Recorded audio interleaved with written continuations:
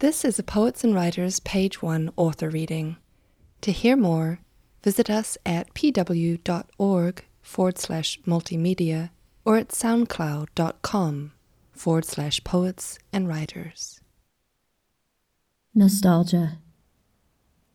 In the beginning, yes, a garden, as lush as you're imagining. Even the grass grows mid-oak.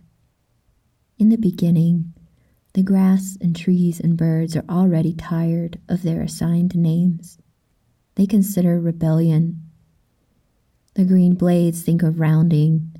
Feathered wings dream of swimming a backstroke, but someone assigned woman beats them to it by eating something edible. In the beginning, in a hospital in North Mississippi, a mother holds her new baby, calls this day her happiest. The baby is you. The mother is surprised you're here with only a heart murmur. She says, having lived through her bloodstream's birth control and, later, tequila, you must be a fighter. In the beginning, there's much holding. There's not enough holding. In the beginning, a father says you're beautiful because you are. In the beginning, you're 3 years old and crying too loud on the beach because a surprise wave knocked you down and the salt won't leave your mouth.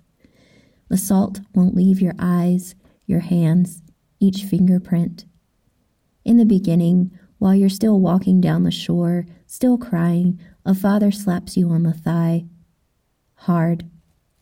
You stop crying in your purple one piece. Here, a beginning, a small house on a wooded hill where dogwoods bloom when they're supposed to.